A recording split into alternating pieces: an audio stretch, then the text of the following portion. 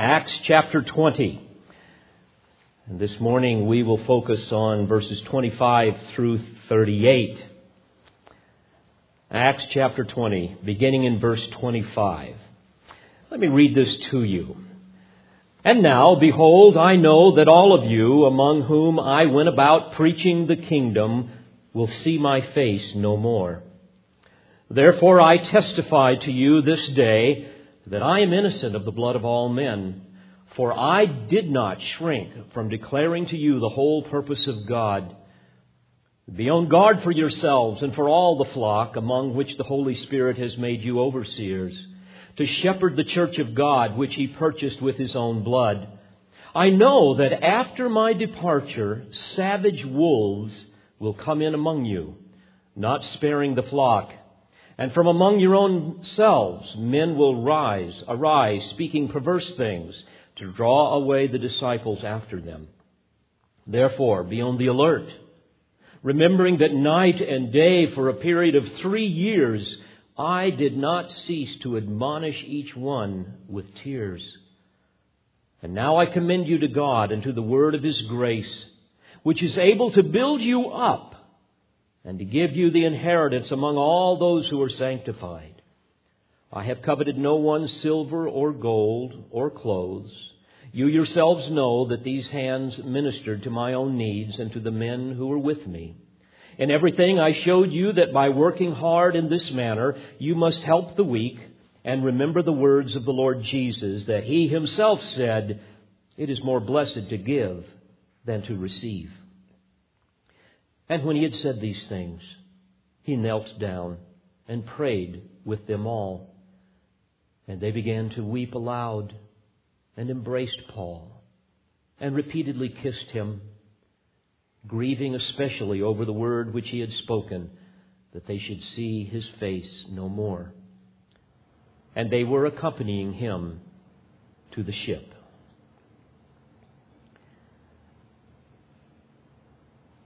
We are currently enjoying a season of both physical and spiritual growth here at Calvary Bible Church, and for that we give God all of the glory. But whenever things go well in life, I think you will agree that it is our nature to relax upon our laurels, kind of let down our guard, and unwittingly become self-satisfied and overconfident and perhaps even proud. There's a great danger in this. The Apostle Paul reminded us in 1 Corinthians 10, "Let him who thinks he stands take heed lest he fall." And of course, illustrations of this abound in Scripture. I am reminded that it was in a season of paradise, an unparalleled relationship with God, that Adam and Eve succumbed to temptation and plunged the entire human race into sin. It was in a time of great blessing that David sinned against the Lord. It was in a time of unsurpassed wisdom and unequaled prosperity that Solomon abandoned what God had warned him and fell into sin. And it was during a season of peace and prosperity and military invincibility that Judah apostatized and brought upon themselves the judgment of God. And more often than not, the failure of God's people is a result of the failure in its leadership. Dear friends, we must not let this happen to us, and by God's grace, we will do all that we can to prevent it. But thankfully, God has not left us without instruction in this matter, as we shall see in the text this morning.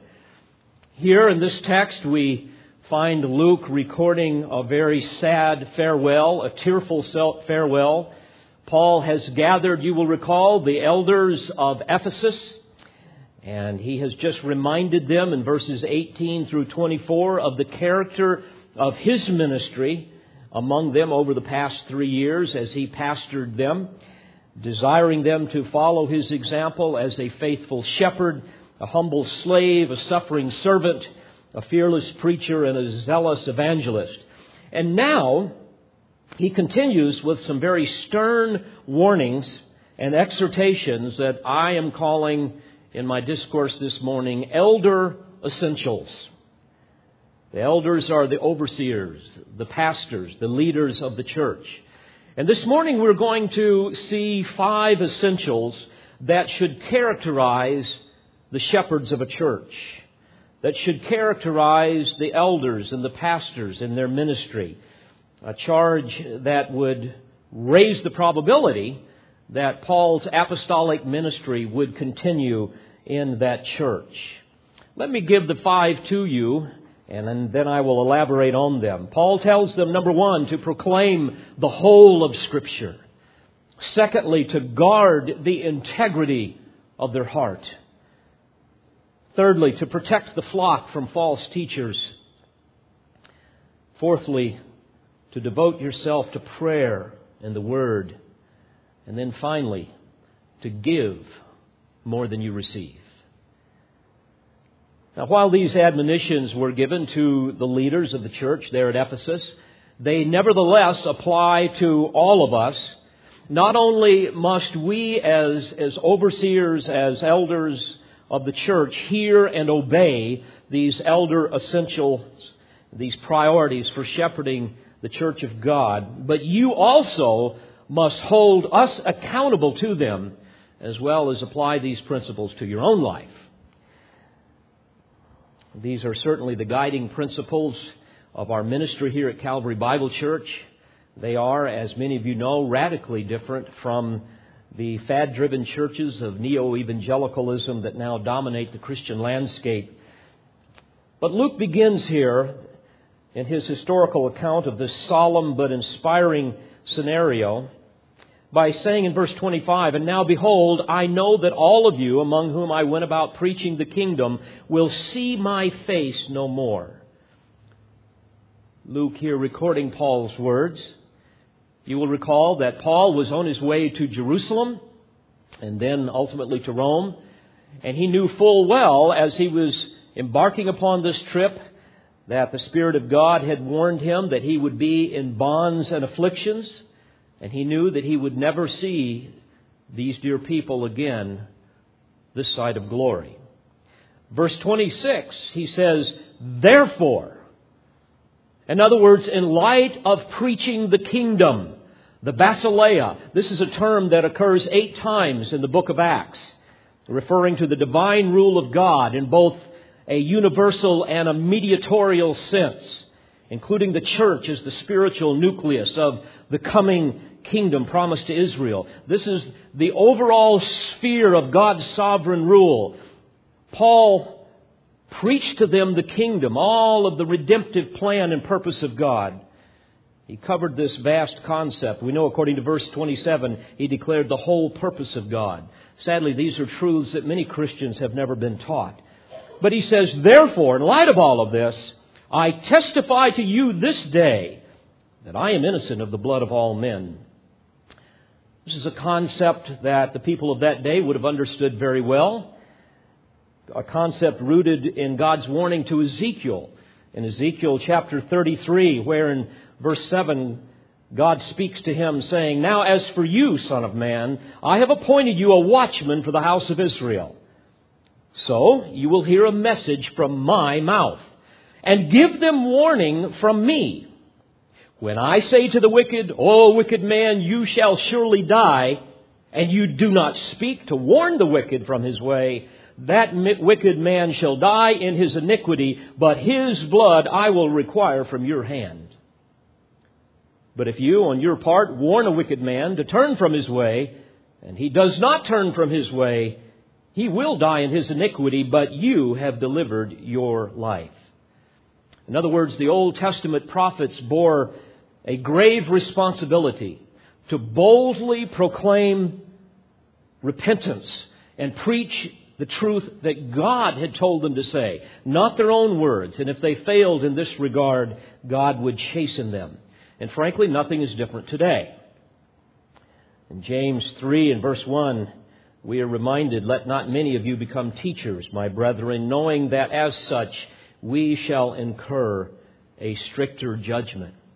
A very sobering reminder to me, and should be as well to all who stand before God's people and say, thus saith the Lord.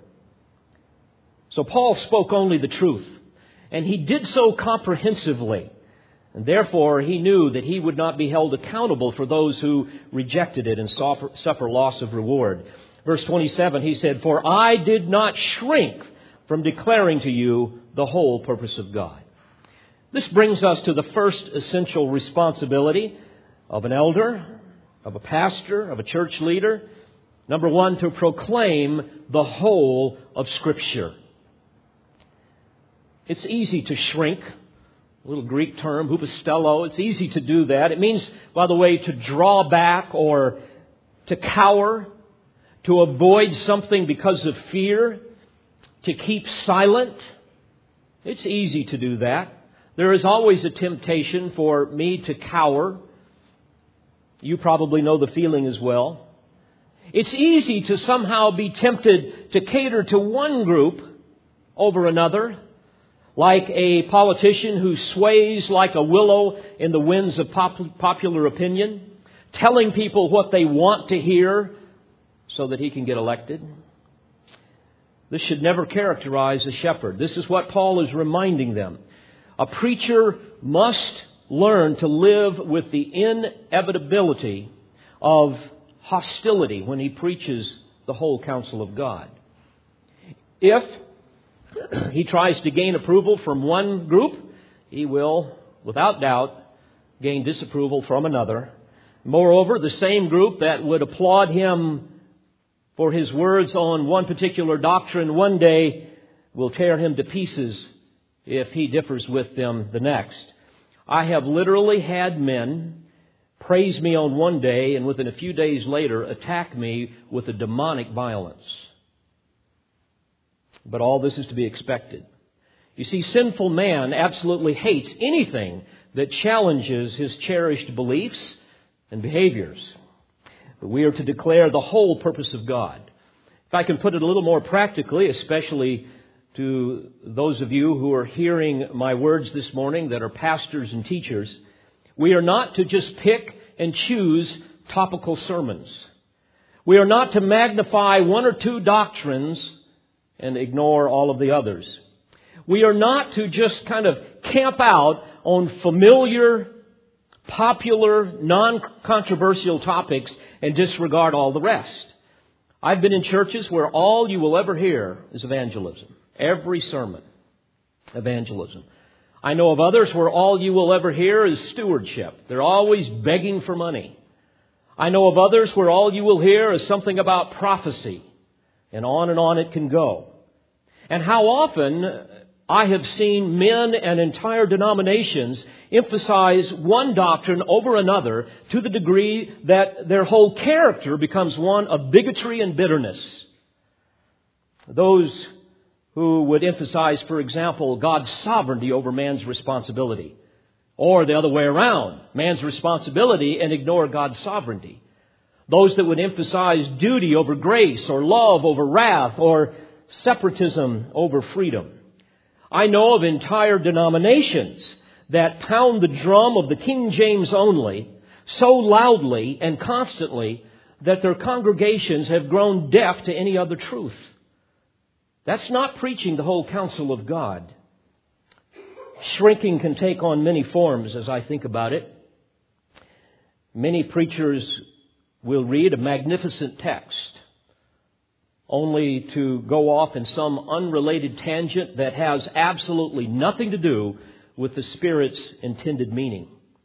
I have sat in services in my life where the text was butchered so badly that I have literally wept in the service as I watched undiscerning congregations gobble up the worthless and often dangerous dribble of some careless preacher. I give you one example that you would all be familiar with in our day. There is a very popular charlatan today. His name is Joel Osteen. He has written a book called Your Best Life Now.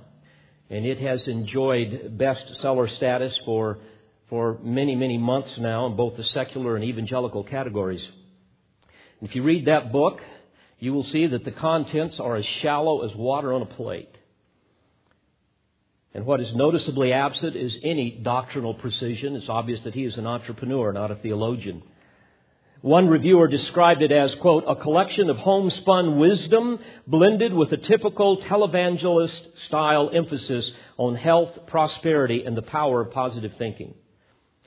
Beloved, this is the typical ear-tickling, cotton candy deceptions indicative of the wide gate that the Lord warned us about, that leads to destruction. Many will be that will find it, thinking that this is the way to heaven. And the Lord says, those people will someday cry out to me, but Lord, Lord, and He will say, I never knew you. Sprinkled throughout the book are Bible verses used completely out of context. Verses that are used without any exegetical or contextual considerations whatsoever. Passages that are tortured beyond recognition to support the author's deceptive and confusing and often contradictory conclusions. And yet what is sad is the insatiable appetites of unwitting and undiscerning people that are looking desperately for a God that they can manipulate will devour this kind of poison every day that is served to them by Christian television and Christian radio and Christian music and publishing and even in pulpits. There is even a trend today in Christian radio programming to do away with Bible teaching, especially Bible expositors. They are being replaced with contemporary Christian music and talk radio and those things that are a little more popular, if not a lot more popular, to the masses so that they can get the ratings. And it's for this reason, dear friends, that the Apostle Paul warned Timothy, who became the pastor of this church at Ephesus, to preach the Word. When it's popular, when it's not, in season and out of season. For the time will come when they will not endure sound doctrine, but wanting to have their ears tickled, they will accumulate for themselves teachers in accordance to their own desires, and will turn away their ears from the truth, and will turn aside to myths. The grammar there is so important. The turning away is in the active voice. It's something that people will choose to do. They will hear the truth. They will not like it. It will be offensive, so they will deliberately and consciously reject it. They will turn away from it. And then the text says they will turn aside to myths. As in the passive voice, it indicates that the myths will overpower them without them even realizing it. And therein is why so many people today believe things that are absolutely ludicrous when compared to the truth of Scripture. And you wonder why. The answer is simple. They have turned away their ears from the truth. Paul went on to remind Timothy in that text that I just read in 2 Timothy 2, but you, Timothy, but you be sober in all things. Endure hardship. Do the work of an evangelist and fulfill your ministry. When Paul spoke of the whole purpose of God, we must understand that it always begins with the gospel, but it will include an understanding, certainly, of preaching about the Father and the Son and the Holy Spirit and the unique ministry that they all have. It will include, for example, just the doctrine of salvation, with all of the magnificent doctrines that are a part of that. As I think about it, that would include the origin of sin, the depravity of man, the imputation of sin. Those are the reasons why we need salvation. People need to be taught that. The doctrine of salvation will also include the idea of grace and election and calling. This is why we accept salvation. It will include concepts like the death of Christ and the efficacy and the significance of the atonement. This is how salvation is made possible. It will include the doctrines of faith and repentance and conversion. This is how we accept salvation. It will include the doctrines of our union with Christ, justification, regeneration, sanctification, perseverance, which is eternal security, and glorification. These are all of the things that we receive when we are saved. So these are the great truths, dear friends, that are a part of the whole purpose of God. It will include understanding the kingdom of God, past, present, and future. It will include understanding and teaching about the glories of heaven and the horrors of hell, the dangers of self-deception, and on it goes. You leave out one strand and the whole rope is weakened. Many Christians live their whole life in spiritual infancy because they were never taught how to read, so to speak. All they know is the ABCs of the gospel. You ask them to explain some of the important doctrines of the Word of God, and they begin to stammer and stutter in ignorance. And then often they dismiss their ignorance by saying, well, those things really aren't that important. But they are that important. That's why we are told to preach the whole counsel of God. They are important because without understanding these truths, you will lack discernment. You will be easily deceived. You will forfeit the blessing that comes from a deeper understanding of the Word of God. Your worship will be stifled. Your spiritual growth will be stunted. Your prayer life will be shallow. Your view of the world and of history will be like that of a child. How sad to watch Christians, and some that I know, that attend these kinds of churches where they are never taught really anything. And some of them will actually express their chronic frustration but refuse to do anything about it. They sacrifice their growth and their joy and their power and their discernment and their worship on the altars of tradition and relationship. Dear friends, that is a high price to pay for mere social interaction. But when we preach the whole counsel, it's not only preaching doctrine but duty. It's teaching men and women to be faithful in obedience to the Word of God. The shepherd must address the specific issues that are relevant in the lives of the congregation and the culture, even addressing certain individual matters of great concern that will arise from time to time. In fact, every minister must know the minds of those under his charge, that he might speak so directly to their conscience as to cause them to feel as though he has been reading their mail. This is part of the whole purpose of God. And without care for his comfort or his reputation, God's man will declare all of God's truth come what may. This is all part of preaching the whole counsel of God. But secondly, Paul exhorts them to guard the integrity of their heart. Notice verse 28. He says, be on guard for yourselves. Be on guard for yourselves. You see, this is a call to a personal pursuit of holiness. This is a call to purity of life. This is a call to having a secret devotion to God, a hungering and a thirsting for righteousness. This is a call to self-denial and self-examination and self-discipline. In fact, Paul said of himself in 1 Corinthians 9:27, I buffet my body and make it my slave, lest possibly after I have preached to others, I myself might be disqualified. And you think about it. How can a faithful shepherd his flock if he cannot even guard the integrity of his own heart? By the way, this is not done with accountability partners. I believe that is a much overrated prescription to godliness. The reason I say that is we are far too clever in our own deceptions and manipulations to be easily discovered by human detection. I can even deceive myself. How much easier it would be for me to deceive you. Now, that's not to say we don't need accountability. But if that is your sole way of keeping your heart pure, you're in trouble. You see, a man must learn to walk in the integrity of his heart before an omnipresent and an omniscient God who sees all, who knows all, and rewards those who diligently seek Him. In 2 Chronicles 16:9, we read that the eyes of the Lord look to and fro throughout all of the earth, that He may strongly support those whose heart are completely His. And in Proverbs 4:23, we are told to watch over your heart with all diligence, for from it flow the springs of life. And Paul even went on to warn Timothy in 1 Timothy 4:16, Pay close attention to yourself and to your teaching. It begins with yourself, then your teaching. And then he said, persevere in these things, for as you do this, you will ensure salvation both for yourself and for those who hear you.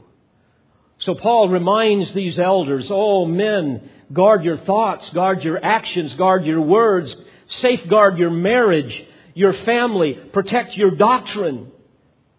Guard your character and your conduct, that everything that you think and do might reflect the glories of Christ and His righteousness. Be ever vigilant to examine yourself in light of Scripture, and always be suspect of your own spirituality. So he reminds them and exhorts them to proclaim the whole counsel of God, all of Scripture, guard the integrity of their heart, and then thirdly, protect the flock from false teachers. Notice again in verse 28, be on guard for yourselves and for all the flock among which the Holy Spirit has made you overseers, to shepherd the church of God, which He purchased with His own blood. The overseers, the episkopos in the original language, are the elders. They are the pastors, the leaders of the church. By the way, they are very different from deacons. A deacon is a servant. Diakonos is the term. It's a servant. And in fact, there are two separate offices within a church with two separate lists of qualifications found in 1 Timothy 3. Unlike a deacon whose primary responsibility is to serve the church in various ways, the overseer or the elder has two primary functions, and that is teaching and ruling. In other words, the church is to be taught and led by overseers, the under-shepherds of the Lord's flock. In Titus 1:9, we read that they are to be able to both exhort in sound doctrine and to refute those who contradict. That's different than the responsibility of a deacon. In the New Testament, we read throughout that the church is to be ruled by a plurality of qualified, and I want to underscore that 10 times, qualified elders. Never one single man, and never by the congregation. There is no such thing in the New Testament as a democratic congregational rule. You just don't see that. Believers are commanded in Hebrews 13:17 to obey your leaders and submit to them. You see, the sheep don't feed and lead the shepherds. That's chaos. As a footnote, whenever I have seen a church that thinks it's necessary to rule their shepherds, typically one of two things have occurred. Either A, they have unqualified shepherds that are not, or maybe unable even, to feed and lead the flock. Men who do not have, nor do they deserve, the confidence and respect of their flock. So the flock thinks they need to do something, and in fact they do. Or what you have is rebellious, ignorant, and maybe arrogant sheep that resent godly authority. And most of the time, these will be tares amongst the wheat, or worse yet, wolves among the sheep. I have even been around churches that are basically family-owned and operated. Maybe you've been in that kind of a church. My, talk about having the fox guarding the hen house. If you're in a church like that, you need to run like the devil himself is after you, because he is. So Paul exhorts these men whom the Holy Spirit has made overseers to shepherd the church of God. So much can be said about shepherding. I'll just give you but one illustration. In 1st and 2nd Thessalonians, we have some of the duties of a shepherd. A shepherd is to pray, evangelize, equip, defend, love, labor, model, lead, feed, watch, warn, teach, exhort, encourage, correct, confront, and rescue. That's just in 1st and 2nd Thessalonians. It gets even more specific in 1st and 2nd Timothy and Titus. So Paul goes on now in verse 29 to describe why shepherding is so important. He says, I know that after my departure, savage wolves will come in among you, not sparing the flock. And from among your own selves, men will arise. Can you believe that? In other words, from the very midst of your own church, these type of people will arise, speaking perverse things to draw away the disciples after them. Therefore, be on the alert. remembering that night and day for a period of 3 years I did not cease to admonish, which literally means to warn you, to warn each one with tears. As I'm sure you are aware, the elders of Calvary Bible Church are constantly on guard for those outside and even inside the church that might speak, as Paul says, perverse things. Perverse means twisted or distorted, perverted things.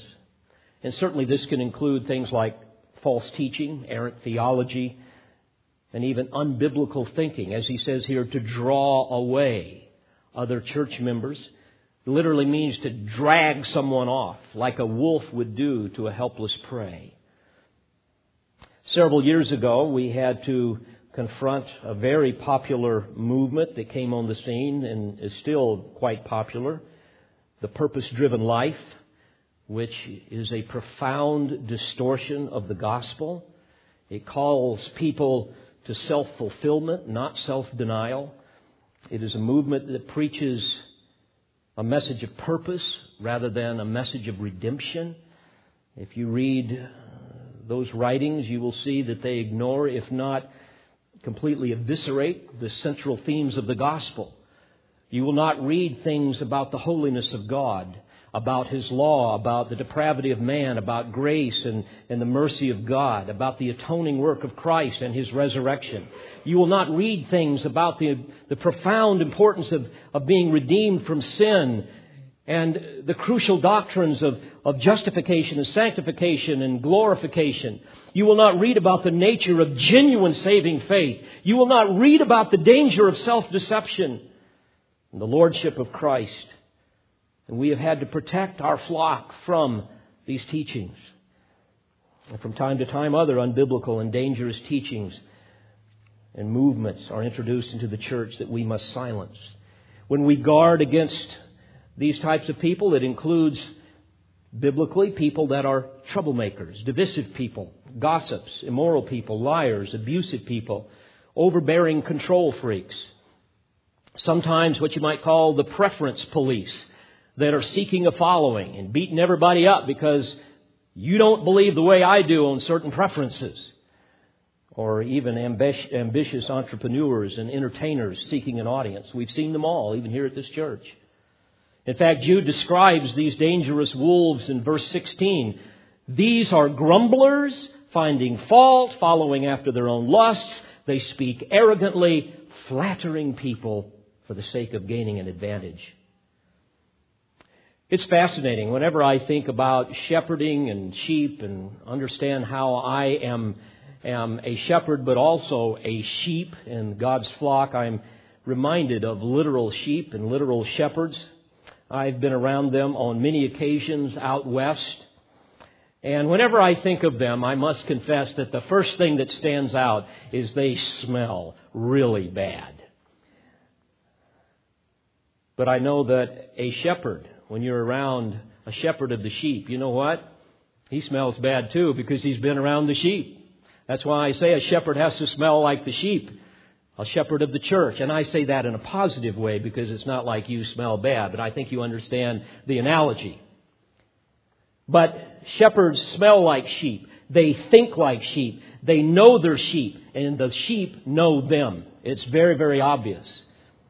Indeed, sheep stink. They make obnoxious noises. They are utterly helpless. They have no defensive capabilities. Certainly no offensive capabilities. They are fat and they are slow. They are easily frightened. They will stampede over just about anything. And if there's a cliff around, they'll run right off a cliff and kill themselves. Indeed, sheep are dumber than a bag of rocks. If you're around them very long, you will see that. They get lost very easy. They can wander away. They're oblivious to danger. In fact, if sheep get just a few hundred yards away from familiar territory and their shepherd, and even a few hundred yards from water, they will perish. They can't find their way back. They will starve to death. Sheep must be protected from things like rocky crags and canyons. They've got to be protected from running water. They've got to be protected from the elements, especially rain and snow. They must be protected from certain kinds of poisonous plants that a shepherd must be ever vigilant to guard them from. They must be protected from internal and external parasites, from a multitude of diseases. There are various kinds of flies. I've seen this in the mountains before, even with caribou and with elk and other wild animals. Certain kinds of flies that will sting them and cause groups of animals to just run to try to get away from them. Likewise with sheep, these flies can sting and lay eggs in their eyes and their ears and their skin. When the larva matures, it produces large holes through the flesh, open wounds. In fact, it can be so bad that it will drive an animal insane.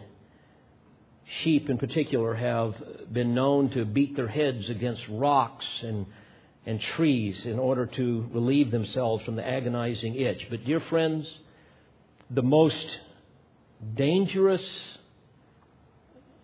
predator, the most dangerous thing for a sheep will be wild dogs and wolves and coyotes.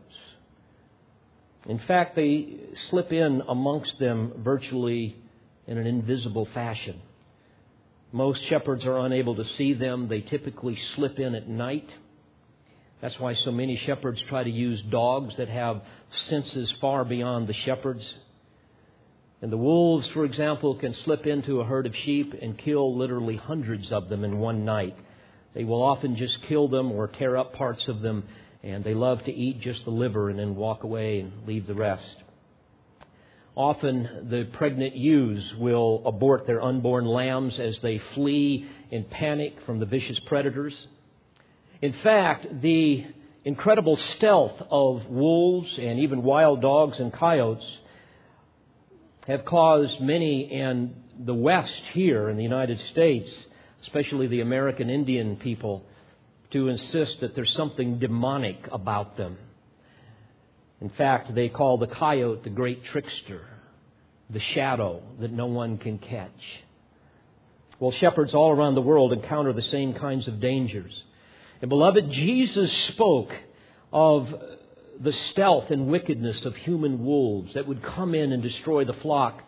In Matthew 7:15, he said, "Beware of the false prophets who come to you in sheep's clothing, but inwardly are ravenous wolves."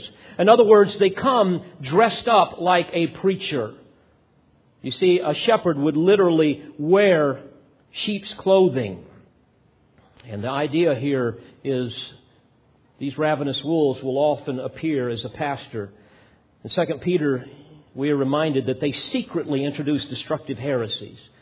Secretly there in that text literally means to smuggle under the guise of something else. He went on to say that many will follow their sensuality. In their greed, they will exploit or cheat you with false words. They will entice you by fleshly desires, by sensuality. Jude even tells us that they will creep into your churches unnoticed. He reminds us that they will be dreamers. In other words, they will be mystics who falsely claim that God reveals truth to them through dreams and visions. He says that they will defile the flesh, reject authority. They are hidden reefs in your love feasts. They will cause divisions. They're worldly minded, devoid of the Spirit. So, for these reasons, Paul exhorts the shepherds to be on guard for these vicious wolves that will rise up even from amongst you. The very thing that he did for 3 years with tears. But fourthly, he reminds them to devote yourself to prayer and the Word. Notice verse 32. "And now I commend you to God and to the word of His grace." The word commend means to commit or to entrust someone to the care or protection of someone else. And in this context, it refers to being commended to God through prayer and through His Word. And dear friends, this comes only through a secret devotion and a sacred intimacy that is developed in the fortress of prayer and a study of the Word. In Psalm 25, verse 14, we read that the secret of the Lord is for those who fear Him, and He makes His covenant known to them. The secret there of the Lord, we talked about it last Wednesday night. It's a Hebrew concept that signifies the confidential intimacy, the select fellowship of the counsel of the Lord. An intimate circle with whom the Most High confides and reveals the truths of redemption. This is where the shepherd must live, within the secret confidence of the Lord. Indeed, Proverbs 3:32 says that He is intimate with the upright. No shepherd can possibly fulfill his duties with the flock apart from a life of study and a life of prayer.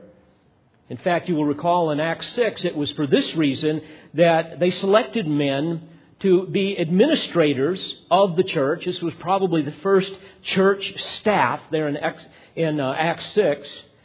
So that, according to verse 4, we will devote ourselves to prayer and to the ministry of the Word. And friends, this is especially important for the teaching shepherd of a church, the pastor-teacher. Never let him be distracted from this solemn calling. Otherwise, the shepherd will gradually lose his keen eye for spiritual discernment. And the sheep will begin to suffer malnutrition. And they will begin to wander in unprotected territories. And they will be devoured. Notice again in verse 32, I commend you to God and to the word of His grace, which is able to build you up. I commend you here to the preaching and the teaching of the Word, so that the people will grow and you will grow into spiritual maturity. And he says, and to give you the inheritance among all those who are sanctified.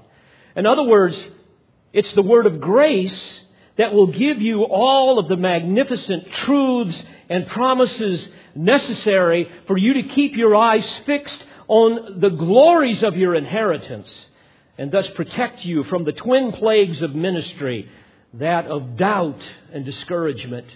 So I commend you to God and to the word of His grace, which is able to build you up and give you the inheritance among all those who are sanctified.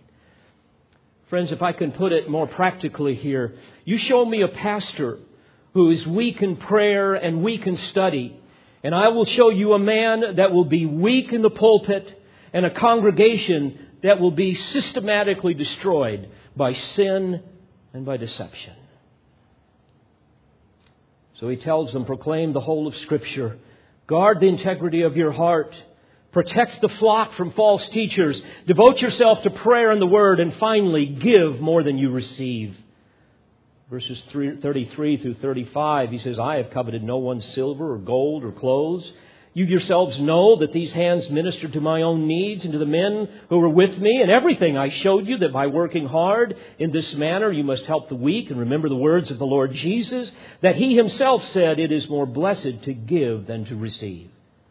In other words, he's saying, men, you are not in church leadership for the money. Jesus made it clear in Matthew 6:24 that you cannot serve God and mammon or riches. You will either hate the one and love the other, or hold to one and despise the other. In other words, church leadership is no place for selfish ambition. It's no place for greedy entrepreneurs. Paul said in 1 Corinthians 9:18 that he offered the gospel free of charge. Too many men and even women these days enter into the pastorate to make money. And sadly, even many people go into missions to somehow get all of their financial needs taken care of. Wrong motive. Hebrews 13:5 says, let your character be free from the love of money, being content with what you have.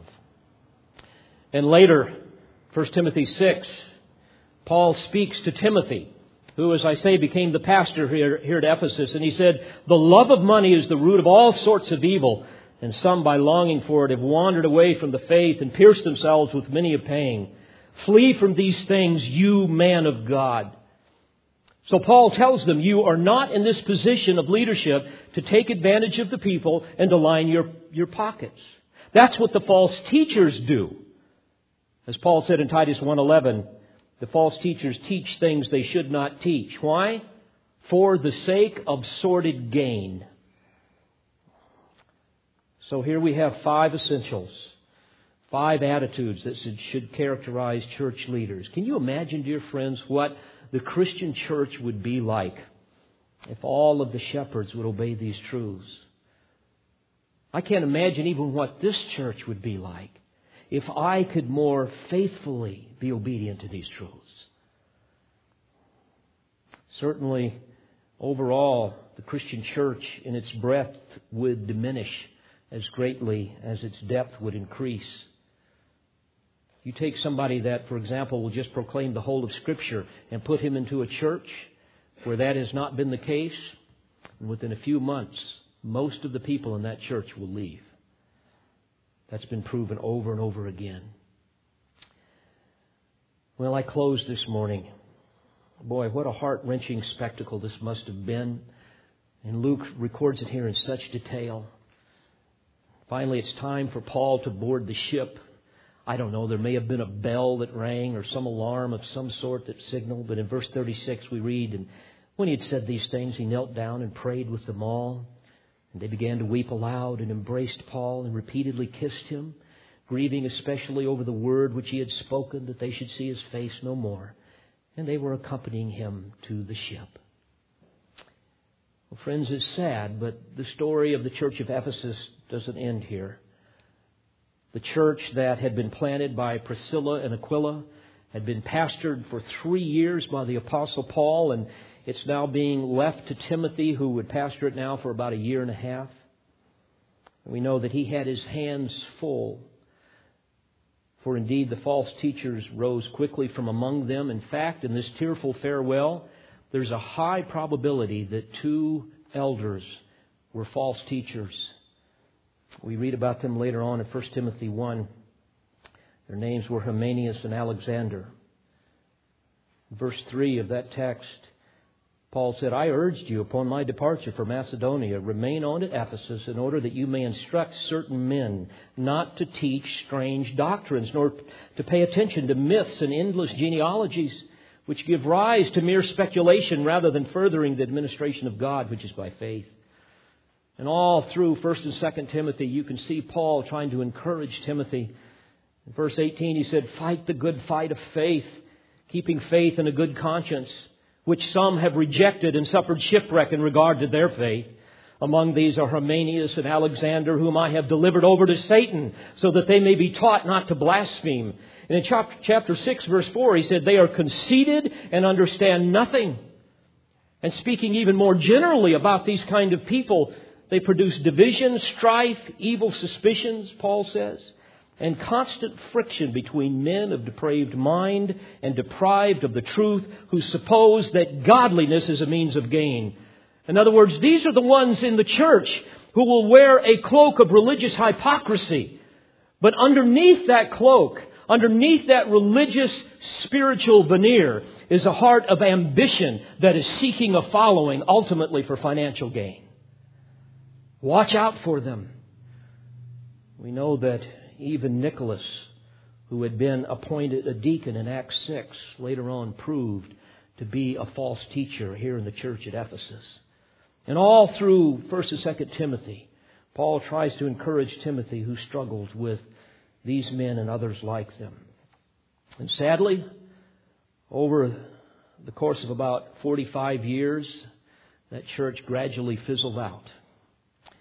We read about it, for example, in Revelation 2, where God speaks through John and tells us that they remained morally pure. They were even doctrinally precise. They even had a zeal for truth. But you know what they did? They lost their first love, their love for Christ. That church became nothing more than a perfunctory, cold, mechanical, dead, orthodox, Bible-believing church, devoid of love for the one they served. And we know that God judged them. He did exactly what He said He was going to do unless they repented. He removed their lampstand from its place, and the Ephesian church disappeared. Oh, dear friends, we cannot let that happen here. And I pray that God will protect us, even from our own hearts, that we will be discerning, and that God will be honored here in this place. that we will never come to such a tragic end. But I hope you see how dangerous this is and how important it is for the leaders of a church, certainly this church, to be obedient to these essentials of eldership. Let's pray together. Father, these are solemn words, and we praise you that you have given them to us. We thank you that by the power of your Spirit we can apply them to our hearts. Lord, it is difficult to preach these things because I see my own failures so clearly, as I'm sure we all do. So, Lord, we pray that you would be merciful to us and that you will guard us from all of these things, that you might be glorified in this place. We ask this in Jesus' name and for his sake. Amen. We pray you've been edified by this presentation. You've been listening to Pastor, Bible teacher, and author David Harrell. For more information or to order additional tapes or CDs of Pastor Harrell's messages, please visit olivetreeresources.org.